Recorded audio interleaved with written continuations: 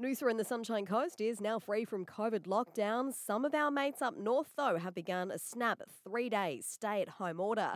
A Cairns taxi driver tested positive on Sunday and could have been infectious in the community for around 10 days, sending Cairns and Yarrabah into lockdown. But the Chief Health Officer says despite restrictions easing here, we still need to keep getting tested. Please, of course, any symptoms, any at all, come forward and get tested immediately, because then we can manage things as quickly as possible and manage the virus immediately and minimise the need for a lockdown in the future. Jeanette Young there. Changes in restrictions here mean we can now have up to 10 people in our homes and a max of 20 at weddings and funerals. You can go and visit loved ones in hospital and aged care, while retail, dining, gyms and the like are allowed to operate with restrictions. Community sport is off the table though, and masks must be worn as usual, including for high school students.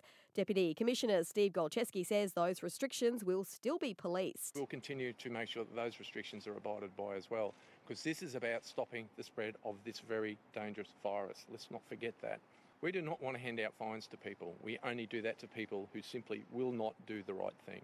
It's after 2 people were arrested at Noosaville on Friday for allegedly refusing to wear masks, refusing to use the QR check-in app and allegedly arguing with police. Across the entire lockdown period, police here on the coast issued more than $10,000 in fines. And all Sunshine Coasters who work in schools and childcare centres are now able to jump the vaccination queue. The state government's added the likes of teachers, admin staff, cleaners, groundskeepers and regular volunteers to the 1B priority list as we try to get on top of the Delta strain. FIFO freight and distribution centre workers are now also vaccination priorities. You can go to the Queensland Health website now and register.